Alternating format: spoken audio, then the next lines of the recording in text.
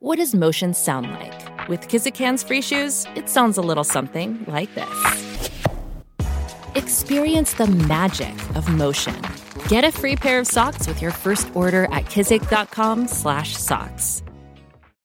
Why is it that with sparkling water, I'm always playing guessing games with what flavor I'm drinking? Is it citrus? Is it aluminum can flavored? Not sure. Sparkling ice, though, they really mean flavor. Like in-your-face flavor. Orange mango, black raspberry. Don't even get me started on the strawberry lemonade. Kiwi Strawberry slid right into my taste buds DMs last night and let them know who's boss. No subtleties there, and no sugar either. But it does have vitamins and antioxidants. Find sparkling ice at a major grocery store or club retailer near you. Sparkling ice. Anything but subtle.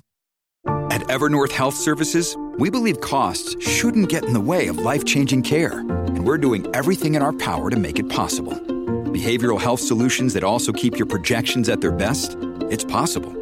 Pharmacy benefits that benefit your bottom line? It's possible. Complex specialty care that cares about your ROI? It's possible.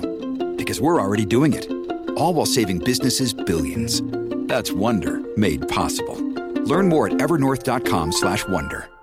Hello, friends. I want to welcome you to this first episode of the rebroadcast of something very dear to my heart. Some of my earliest work on Dakota Spotlight, Zeeland, the untold story of Wade and Ellen Zick. I titled it that way, Untold Story, because back in 2019, this story was largely untold and unknown. Wade and Ellen Zick were murdered in 1976 in the little town of Zeeland, North Dakota. Wade was the bank manager there. One night in July of 76, Wade and his wife Ellen were kidnapped by 3 young local men, taken to the bank to get money, and then they were tragically shot to death. Like I said, this series is very dear to my heart. I produced it all on my own in 2018 and 2019. I traveled across the state of North Dakota researching for many months. I remember standing on the plot of land where Ellen Zick was born near Berlin, North Dakota. There are no buildings left there today, just acres and acres of farmland. I remember driving around rural Cass County in search of Wade's childhood home, visiting the church his grandfather helped to build, and of course, I remember my first visit to the town of Zeeland in McIntosh County. And because now in 2024, I'm taking this independent leap, going out on my own again with Dakota Spotlight, like I was when I produced this season, a rebroadcast of Zeeland feels like the perfect way to sort of celebrate and launch this next phase of Dakota Spotlight. And I've recently revisited the town of Zeeland, and I've spoken again with some of the people in this story. I've created bonus behind-the-scenes episodes for all of you Plus subscribers. I'll tell you more about all of that at the very end of this episode. Welcome to this rebroadcast of Season 2. Whether it's your first time hearing it, or if you've heard it before, I hope you enjoy the ride. Meanwhile, I'll be working on new seasons of Dakota Spotlight. This is Episode 1. For photos, videos, and more information, visit dakotaspotlight.com. This story will be told over 7 podcast episodes, each about 40 minutes in length. And as a courtesy, a handful of names have been changed. Much like a book, I'm telling this story in chapters, 31 in all. Want to just tell us who you are? I'm Haley Wald. I am the great-granddaughter of Wade and Ellen Zick. And I'm Megan Wald, and I'm also the great-granddaughter of Wade and Ellen Zick. So where are we? In Zeeland, North Dakota. It's our first time here. Yeah. It's kind of neat being here, and knowing everything that has happened in our family. It's kind of cool being back. Yeah. Praise the Lord, praise the Lord, let the earth hear his voice. Praise the Lord, let the people rejoice. Oh God, to the Father, Jesus his Son, praise he has done. You're listening to Dakota Spotlight Season 2, Zeeland, the untold story of Wade and Ellen Zick, their lives and their tragic murders in 1976. My name is James Woolner.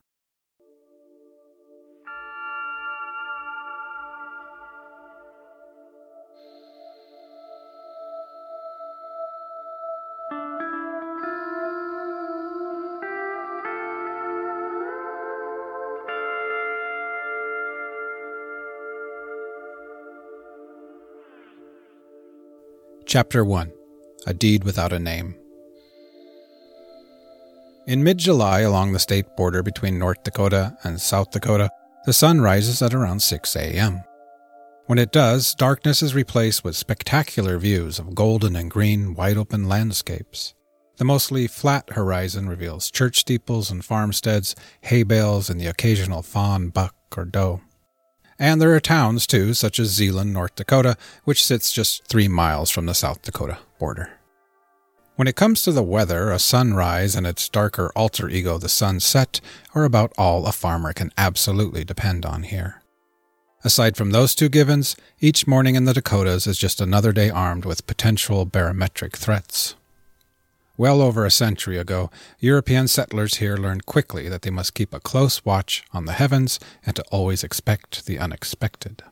To this day, farmers constantly hold one eye on weather reports and the other on their crops, their grain bins, and the sky. During the summer months, it's always just a matter of time before sharp hail or rain or perhaps a tornado will roll into town. And the winters bring blinding blizzards and penetrating lethal winds. But really, at least back in 1976, it was only the weather gods that were considered to be unstable. Aside from that, life was predictable in Zeeland. Not only predictable, it was for the most part non-threatening, friendly, quiet, and safe. On July 11, 1976, about 2 hours before the sun rose, most of the 300 inhabitants of Zeeland lay asleep in their beds. For them, the last thing on their dreamy minds was that this Sunday would be different from any other. Not everyone slept, of course. The July heat kept some people awake in their beds. For those who gave up on sleep, there were few distractions to be found on TV. My mother-in-law said traveling was bad for you. She said it addles the brain. She must have traveled a lot when she was young. One option was a movie called The Buster Keaton Story, which started at 3 a.m. on station KFYR.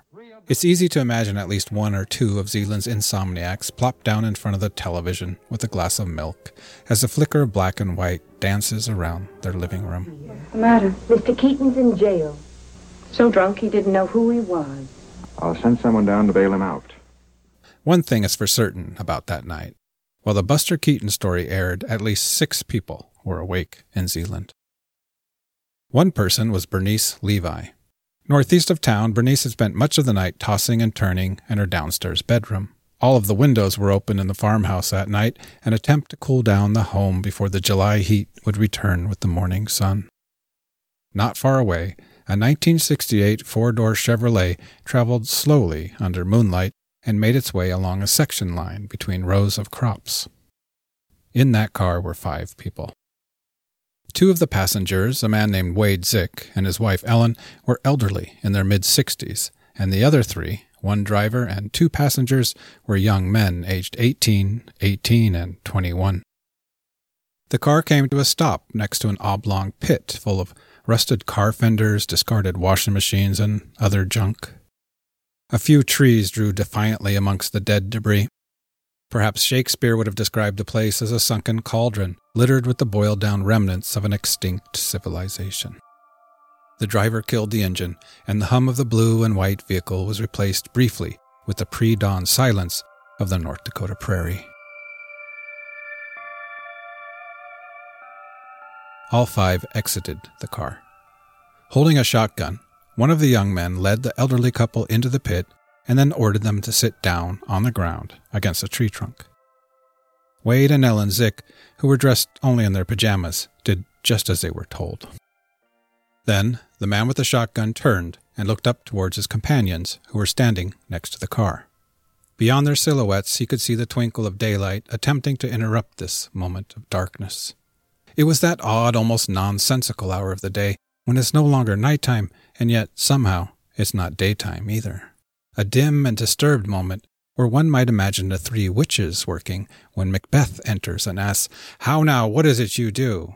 And the 3 witches answer in unison, "A deed without a name." Some call this hour of twilight a type of no man's land, both day and night. Others might argue that it is neither of those things. Perhaps it's a moment of nothing. For those 5 people, however, it was not to be in any way a moment of nothing. For them, for all 5 of them, It was to be their moment of absolute everything. This everything took less than 10 minutes. During this minuscule sliver of human history, decisions were made and actions were taken that, once committed, would change everything for scores and scores of people. The man with the shotgun called out to his two companions. He said, "Hey, bring down the rope." Bernice Levi had just fallen asleep again when she was suddenly startled awake. She was 48 years old at the time. When I met her in May of 2019, she was 92. Well, there was just a hill across, where our farm was. Well, it was so warm, and we had all the windows opened, and I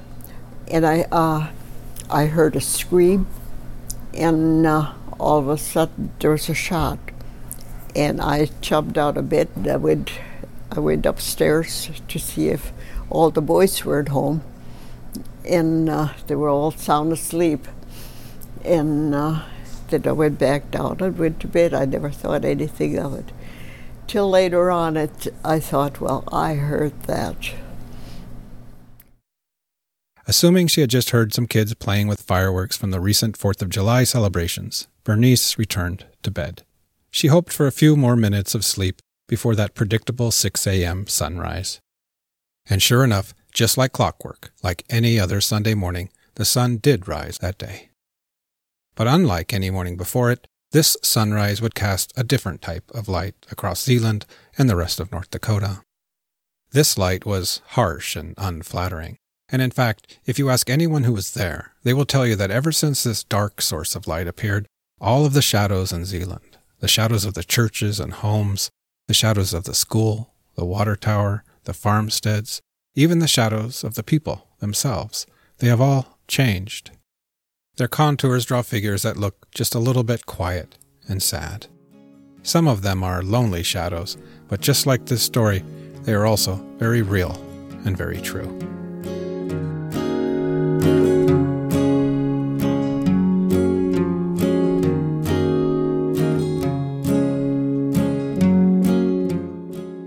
I want to take a short moment to tell you how I intend to tell you this story. More importantly, I want to tell you why. The story of Wade and Ellen Zick has been fermenting in my mind for about 4 years.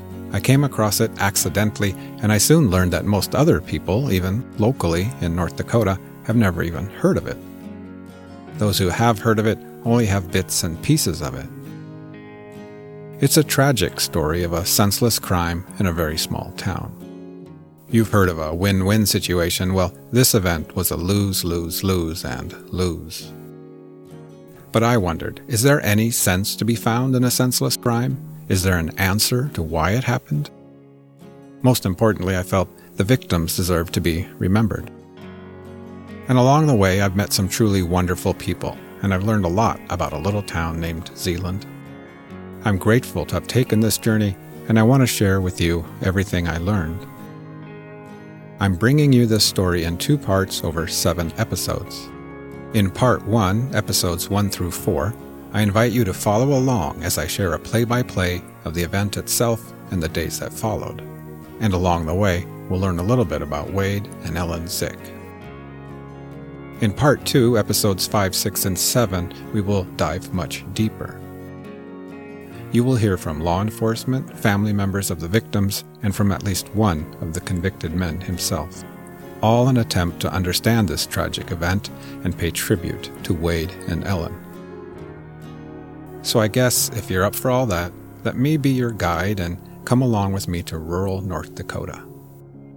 Settle in for a story about life and death, love and loss, and as I discovered along the way, for some, it is also a story about finally finding an opportunity to say goodbye to someone they loved.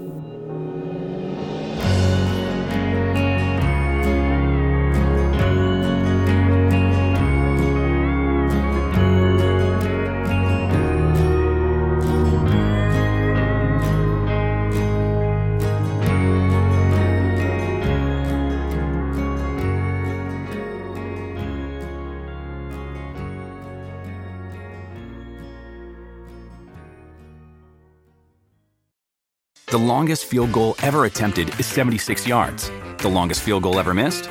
Also 76 yards. Why bring this up? Because knowing your limits matters, both when you're kicking a field goal and when you gamble. Betting more than you're comfortable with is like trying a 70-yard field goal. It probably won't go well. So set a limit when you gamble and stick to it. Want more helpful tips like this? Go to keepitfunohio.com for games, quizzes, and lots of ways to keep your gambling from getting out of hand. Chapter 2. Sunday Morning Sidewalks. July 11th, 1976 was a Sunday that many Americans welcomed. Across the nation, people meandered throughout the day in no real rush or direction. People were tired, after all. Exactly 1 week earlier, on July 4th, the nation had thrown itself one heck of a birthday party, and in many ways, the country was still nursing a bicentennial hangover. Americans had seen enough excitement for a while, seen enough confetti and firecrackers. Today would be a much-needed day of rest and recovery, a quiet day saturated in nothing but sweet normalcy. One person embracing a regular day off of work was Norb Sickler, who was going about his quiet business at his home in Dickinson, North Dakota. Like his colleagues at the Bureau of Criminal Investigation, or BCI, Norb could not have known that his trajectory that day would soon get punched off of its usual orbit. And in another town near Zeeland, a place named Wishick, McIntosh County Sheriff Milton Wiest was enjoying the summer day too. His son Glenn was home for the summer from college, and for Milton Wiest, everything seemed in its place in rural McIntosh County, North Dakota. At the western end of McIntosh County, in the town of Zeeland, those who began that Sunday by turning on their television sets were offered an array of kids' programs and evangelistic and religious broadcasts. In every book of all the Bible, all 6 shows like Meet a Friend, Rex Humbard, Vegetable Soup, Treehouse Club, and Oral Roberts, and more. McIntosh County lies in south-central North Dakota, an area often referred to as Germans from Russia country. That's because the area was settled predominantly by Germans and a culture of people known as Germans from Russia. Nearly 120,000 people of German heritage left Russia for the U.S. between 1870 and 1920. A lot of them settled in the Dakotas.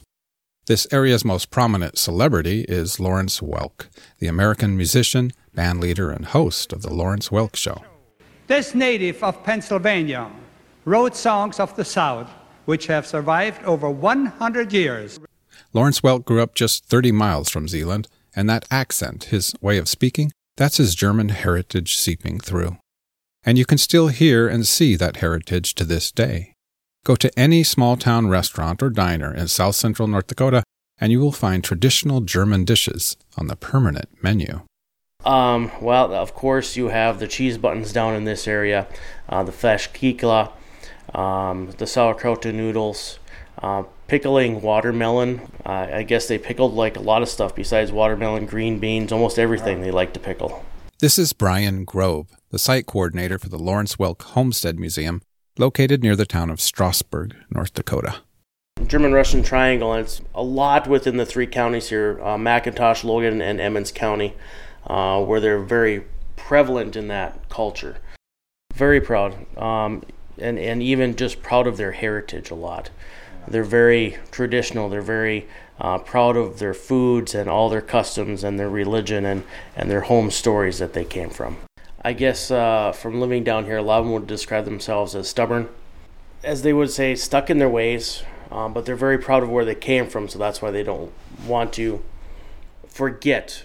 Even Ludwig and Christina, who was Lawrence's parents, came here with nothing, telling that whole homestead idea of coming here with a trunk and started from scratch and made a good business and a good life for their kids. In 1976, as would be expected of a community proud of their religion and faith, Zeeland offered worshippers several churches to choose from within a 10-mile radius. There was St. John's Reformed Church, founded in 1909, and then there was Newcastle United, built in 1905.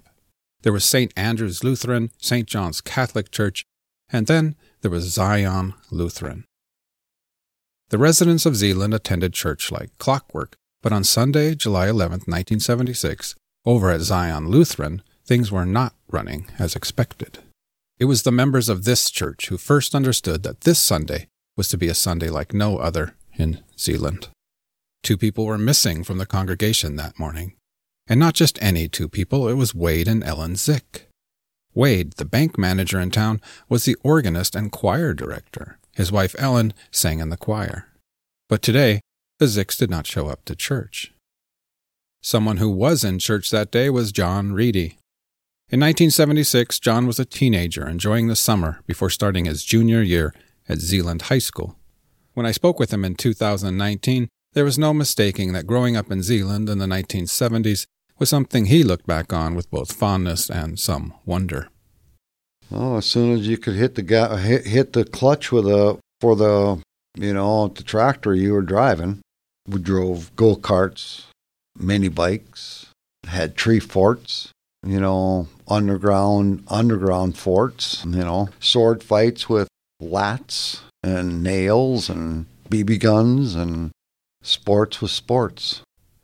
John also remembers church service that morning. Yeah, we were at church, and that's one of the biggest things that was going on is the Zicks weren't there, because he was the director of the choir, and usually when someone left, they always told everybody where they were going, and so it was kind of a church service that wasn't really there that day. Everybody was just more concerned about where the Zicks were. Cynthia Levi was there, too. I spoke with her inside Zion Lutheran Church. Wade and Ellen Zick were very close friends of my folks. They got together for cards and outings and things like that. That's how I got to know them. And then as I grew, I became a member of his choir here in the church. And I asked Cynthia how Wade was as a choir director. Great, fantastic. Never missed a Sunday. So dedicated. He had family in Bismarck and actually made some remarks. I'll never forget the remarks he would make about not being able to spend the weekend in Bismarck with his family because he had to be here to play the organ and direct the choir, which cut into his family life, but he was a very religious man. And Ellen Zick, what do you remember about her? She was just a fun-loving lady. Loved to play cards. They sat around the kitchen table, and the ladies would get together once a week, and they would have their coffee in the afternoon. One of the ladies would do the baking for the week. They had a designated day, and they got together, and they played cards. She loved playing cards and that. So were you here in church that morning when they didn't show up? Yes. In fact, we came to church and they didn't show up, and we says, there's something wrong. This is not a usual pattern. And we knew immediately that there was something not right, although we kind of chuckled and said, well, Wade always said he's going to teach this community how important he is. He's just not going to be there one of these days and see what the community has to say, After this unusual church service at Zion Lutheran, the congregation went their separate ways, hoping and assuming all was well with Wade and Ellen Zick. They would be turning up in town at any time with a comical story about their very atypical absence from church that morning. Chapter 3, Unmade Beds. In 1976, aside from church, Sundays in the summertime meant one other thing for many North Dakotans: baseball. Amateur baseball. But don't let the word amateur mislead you. Baseball was a big deal in North Dakota.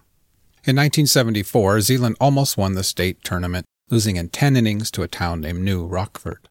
The proud Zeelanders point out even to this day that New Rockford had brought in better players from other towns, essentially cheating.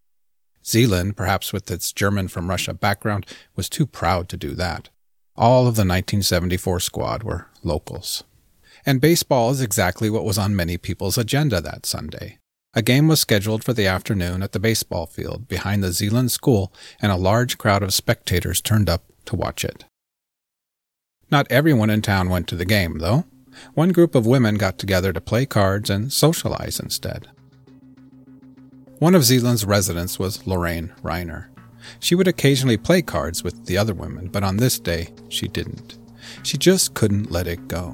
Where were Wade and Ellen Zick? The word mumbled around Zion Lutheran that morning had been that Wade and Ellen had driven the 95 miles to Bismarck the day before. They often did this to visit their daughter Nancy, their son-in-law Dawn, and their grandkids Mike and Robin. But they always came back, and they certainly never missed church. Finally, Lorraine Reiner could not take it anymore, and so she went over to Wade and Ellen's house over on 3rd Street. The first thing she noticed was that the screen door on the back side of the house was slightly ajar. She pulled it open and then rapped her knuckles on the door. When nobody answered, she checked the doorknob, and sure enough, it was unlocked. But people didn't always lock their doors in Zeeland, so this alone was not alarming. She swung the door open and timidly called out, "Ellen?"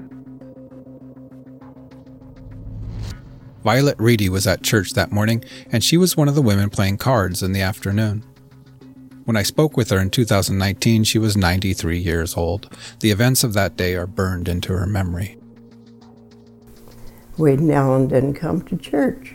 We couldn't figure out why they don't come, because he never missed church. And so in the afternoon, some of us ladies, we sometimes got together and played cards.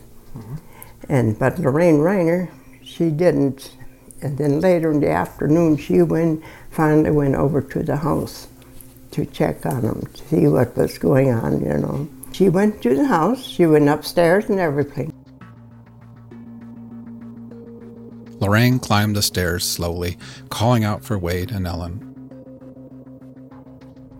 Once upstairs, Mrs. Reiner found their bedroom and pushed the door open. There was no sign of the Zicks. However, she did make one alarming discovery. The Zicks' bed was not made. Unsettled and a little scared, she hurried down the stairs, rushed home, and called Francis Streifel, Wade Zick's assistant at the McIntosh County Bank. Something was not right in Zeeland, North Dakota.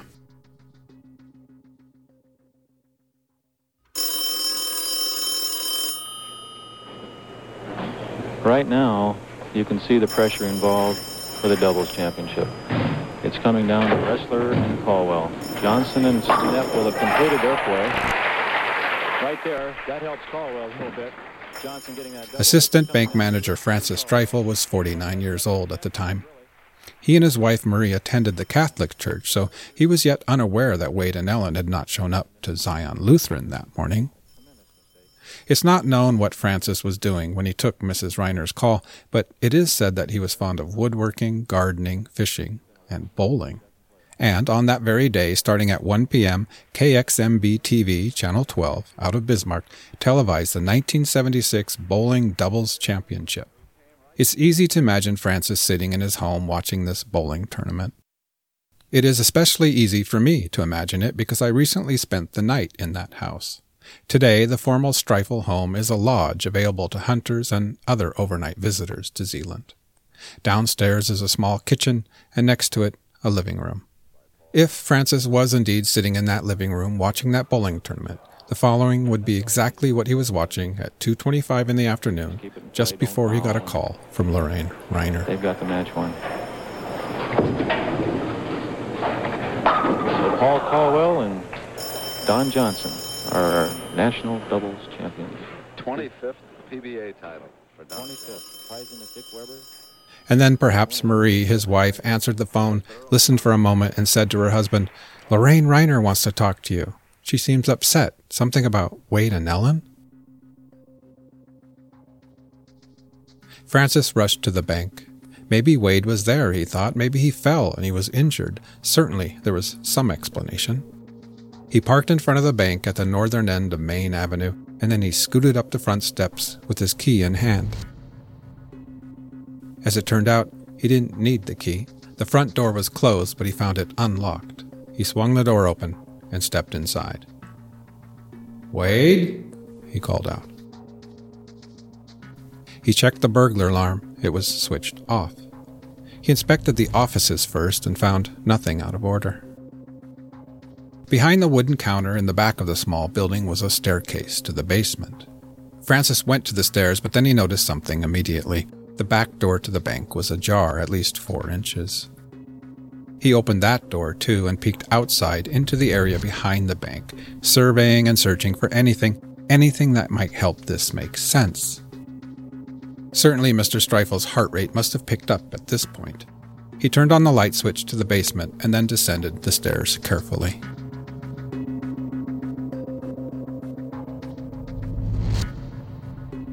He found nothing disturbed, nothing out of place. He then rushed upstairs again, and this time he unlocked the door to a walk-in vault. He pulled on the heavy door, took a step inside, and immediately noticed something unusual. Safety deposit box number 57 was partially open. Box number 57 was where the bank kept their so-called petty cash, or running daily money for the bank. For Streifel, it was unthinkable that Wade would take or borrow the running cash or leave doors unlocked and open. He knew then that foul play was the only logical explanation, even if his mind fought to accept it. Banks don't get robbed in Zeeland, North Dakota. This was absurd. In disbelief, Francis locked up the bank and drove to the Zicks' house.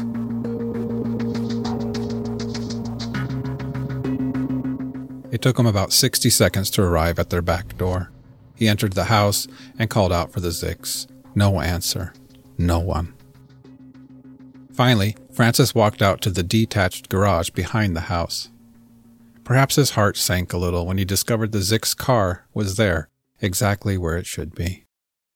It was time to call the police. Chapter 4. Search Party. At 3:20 in the afternoon, McIntosh County Sheriff Milton Wiest picked up his phone at his residence in the town of Wishick.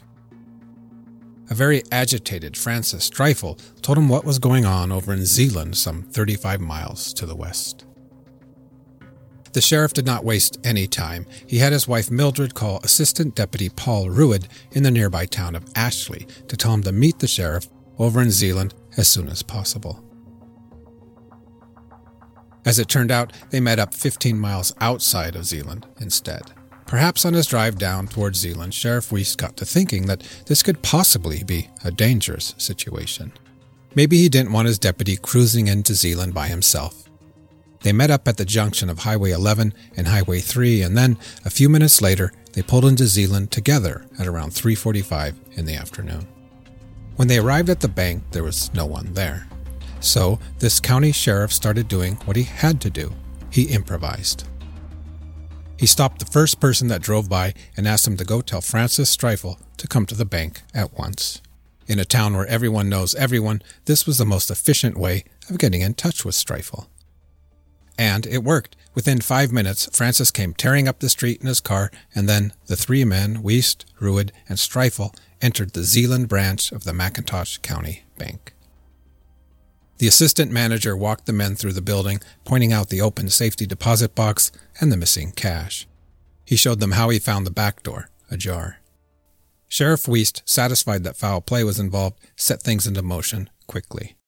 The first thing he did was to seal off the bank and surrounding street. He did this in a manner that's hard to imagine happening today, with the help of anyone he could find. In fact, he got kids on bicycles to help him out. Then the sheriff set about attempting to locate Wade and Ellen. The sheriff theorized that the Zicks were victims of a kidnapping and bank robbery. They were possibly tied up somewhere in the vicinity. He called the North Dakota Crime Bureau and asked for assistance in both the investigation and the search for the Zicks. He needed people on the ground and in the air. The sheriff knew, though, that it would take most of the BCI agents at least an hour, perhaps 2 or 3 hours, to get to the remote town of Zeeland, and he wasn't about to just sit around and wait for them. Instead, he went to work getting assistance from the community to help search for the Zicks. He sent Francis Streifel up to the baseball game behind the school to ask for volunteers. And before long, a dozen people showed up to help. Ray Wolf of Zeeland was at the baseball game that day. 3:34 in the afternoon, we had a baseball game up at the park. And then the assistant banker, Francis Streifel, came up and told us about it and that they were doing a search around the area. So everybody was going and driving around to the farms and looking through buildings. John Reedy was one of those people. Once the day went on, we started to find out more and more. We were at a baseball game, I believe, and we came back and we stopped at the bank. And they said, okay, you guys go out and look through homes. And a lot of us that had motorcycles and stuff like that, we went out and searched around. Sheriff Weiss split these volunteers up into 4 groups. The idea was to start searching close to the bank and then pan out further and further in all 4 directions, checking every building or structure. Word spread quickly around town then, and baseball games and card games were suddenly deemed unimportant. Lorraine Reiner barged in on Violet Reedy and the other women playing cards. And then she came to Irene's where we were playing cards, and she said, Wade and Ellen were kidnapped. Well, we threw the cards away and everybody went home. Before long, it seemed like more than half the town was looking for Zeeland's banker and his bride. 250 driving miles away in Dickinson, North Dakota, Agent Norb Sickler got a phone call. At the other end of the line was BCI agent Dick Hildy. "Hey Norb," he said, "Sheriff of McIntosh County has requested assistance. Looked like the bank was robbed and the banker and his wife might have been kidnapped. Get out there as quick as you can and take the lead."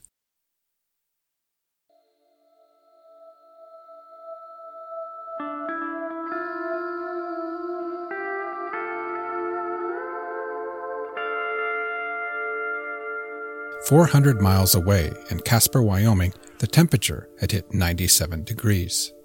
And the one thing that Wyoming Highway Patrol Officer number 115 didn't need was a bunch of action. The inside of an air-conditioned patrol car is where he hoped to spend his afternoon.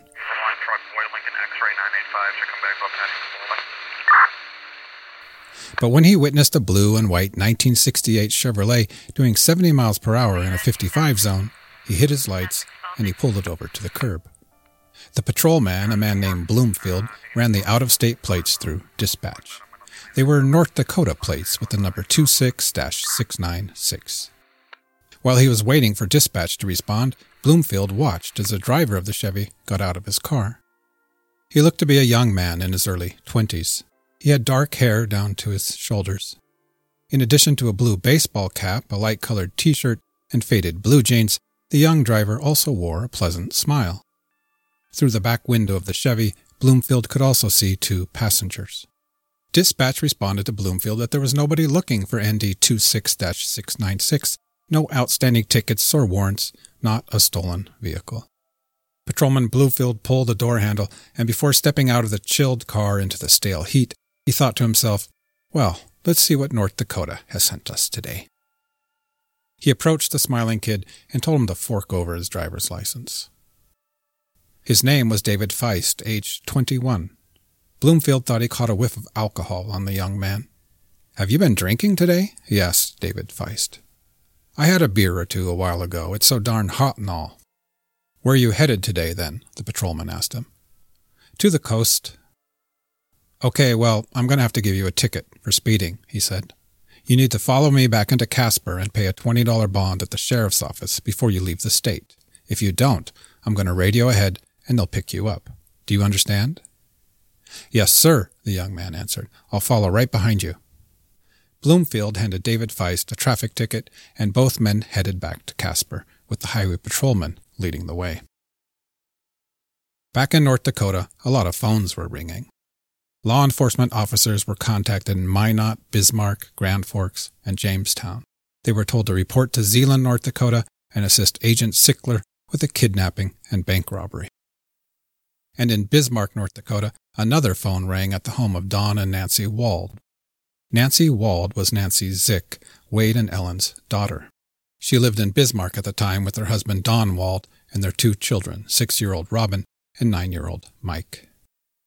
The Wald family had just seen Wade and Ellen the night before, when the Zicks had driven up from Zeeland to visit. Now suddenly the Zicks seemed to be missing, and foul play possibly involved. As some interesting things transpired around those times. This is Don Wald, Wade and Ellen's son-in-law. We were living in Bismarck at the time. They loved coming to Bismarck. In fact, we had finally reached the point, and I have to admit, we did quite a bit of coaxing and to get them to move to Bismarck. And they were actually thinking about doing that sometime, retiring and moving to Bismarck. Anyway, they'd come up on weekends, and this time that they came up was a day trip. Instead of the weekend, they came up on Saturday morning and went home. It's kind of interesting in that the kids, Rob and Mike, were really fond of them. They really had a lot of fun with them. But that day, when they left, we couldn't find them, Mike and Rob. They were playing at a friend's house, or two different friends' houses and stuff, and they left without being able to say goodbye to the kids, which, that bothered me for years. I don't think the kids thought much of it, especially at the time. Right. So eventful time when Grandma and Grandpa would leave, and stuff, so. The family jumped in the car and headed down to Zeeland, where, meanwhile, the search party had scoured every building and structure within the city limits. At that point, Sheriff Weiss told the search party to start looking outside of town, too.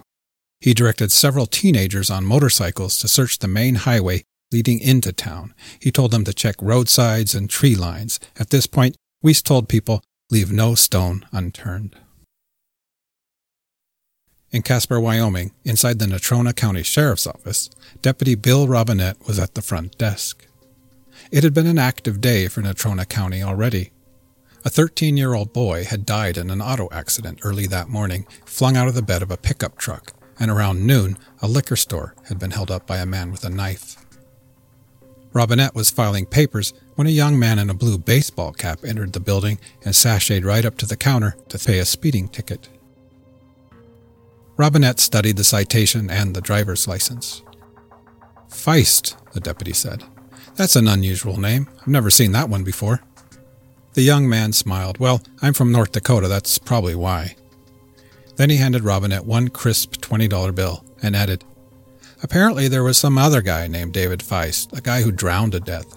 Sometimes people have confused me for that guy. That's happened to me a couple times. Robinette filled out the paperwork for bond number 7551, speeding 70 in a 55 zone. He pushed the logbook towards David Feist to gather his signature. So where are you headed? Picking up a ballpoint pen, the young Feist answered, to the coast. Which coast? The deputy asked. David Feist signed the slip, pushed it back across the counter and said, have a good rest of your day, officer. Then he turned and walked out the front door. If Deputy Robinette watched as David Feist walked away from him that hot afternoon, he probably assumed he would never hear of him again. If he felt that there was anything unusual about the young man at all, it was probably only his uncommon last name. That, and of course the peculiar detail that young David Feist was occasionally mistaken for a drowning victim. Permission to use the songs North Dakota, Mile Marker, Cold Black River, and others granted generously by Peter Hicks, performed by Sleepy Driver. Check out and support Sleepy Driver's music on Spotify or at sleepydriver.bandcamp.com. That was episode 1 of this Looking Back, this rebroadcast of Zeeland. And yes, as I said there, the music used in this season was by Sleepy Driver and Peter Hicks. In fact, in tandem with this episode today, I've also released an interview with the musician Peter Hicks. It includes an update from him, too. I spoke with him in 2019 and just recently again in 2024. We talk about his music, his life, his thoughts on this season, and more. You can all check that out in your podcast feed today. And all you Plus subscribers, you get access to all the exclusive bonus episodes, including another one I released today with behind-the-scenes stories from this season. And if you are a Plus subscriber in the Ultimate tier, you get your own digital copy of the album Music from Dakota Spotlight by Sleepy Driver. Thank you so much for helping me today in kicking off Dakota Spotlight's next exciting phase in podcast land. Episodes of this rebroadcast will be released on Thursdays, plus subscribers get them 2 days earlier and without ads. Thanks for being here. Meanwhile, I'll be working on what's next for Dakota Spotlight. I'm going to leave you with a sneak peek of the bonus episode released today, exclusively for Plus subscribers.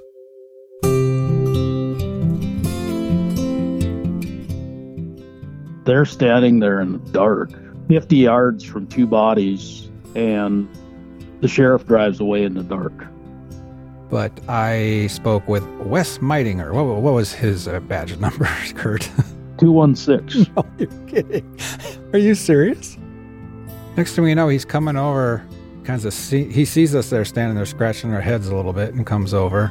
Well, when I'm out here on a gloomy Saturday afternoon with a million of these stupid birds chasing me around and I see two vehicles over there, I think it gives hope that healing can come after tragedies.